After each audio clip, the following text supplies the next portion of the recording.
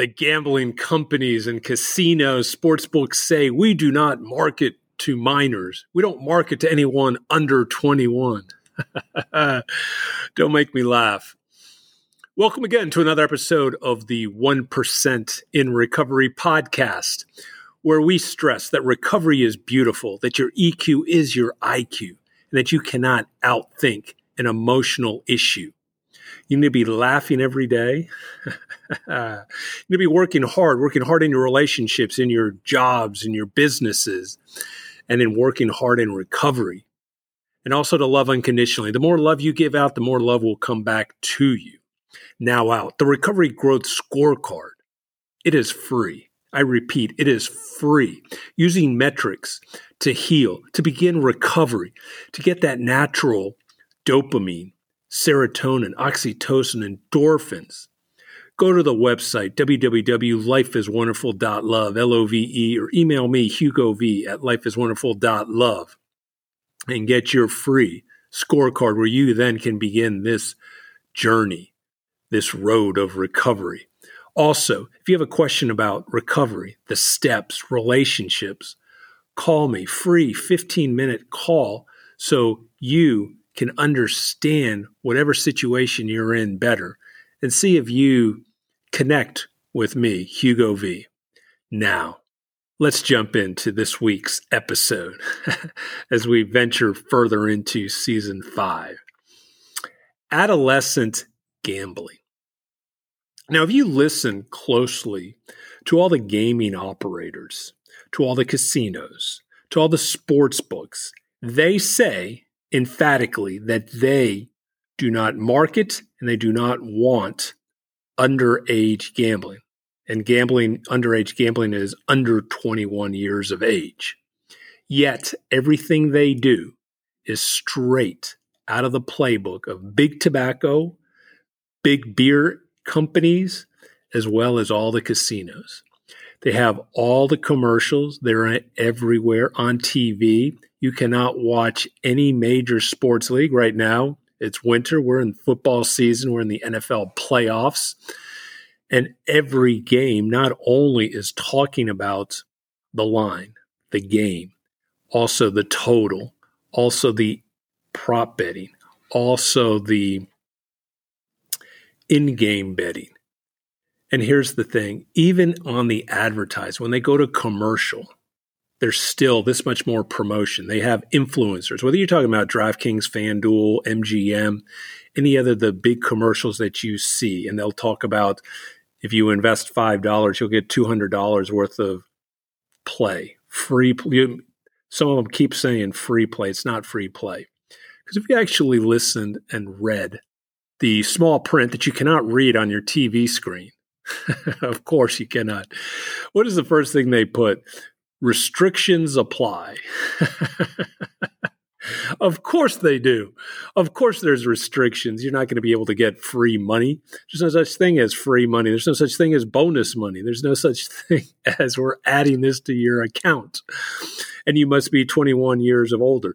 Everyone from 10 years and above is being marketed to. It doesn't matter whether you're young, old, man, woman, whatever your skin color is, whatever your sexual orientation is, whatever you identify as. You are being marketed. You are being promoted and pushed to gamble in some form or fashion. No longer are they looking for that adult male to gamble on sports. They're looking for the females. They're looking for all types of demographics. And they are getting it. And they'll say that we focus on adults. That is BS. Because you are grooming. No different than when big tobacco was allowed to market on TV or in print about the beautiful nature of smoking cigarettes. They were allowed to stay in print, but they were pulled off radio and TV. Beer. Beer has been promoted anywhere. Whether you go to the supermarket, whether you're watching football, whether you're watching anything, all the big beer companies are marketing on the cool lifestyle. See, big tobacco, alcohol, beer and now gambling, they promote some type of fake lifestyle, that you're going to be cool, that you're going to hang around all these beautiful people. You're going to be at the beach. You're going to be at the mountain resorts.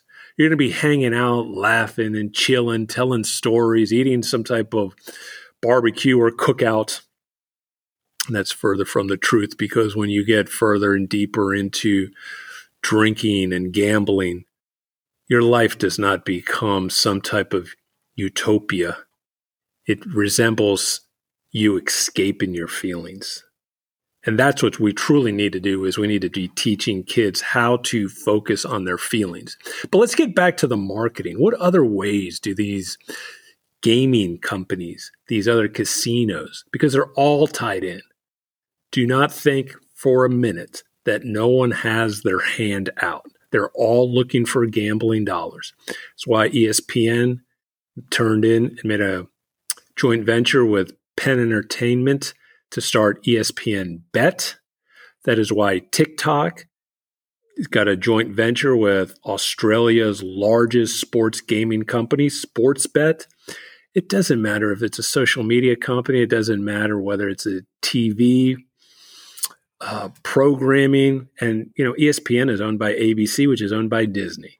So Mickey Mouse is also taking gambling dollars in every other major publication, whether it's a newspaper or it's a magazine or it's some type of internet site. They're all looking to get gambling dollars.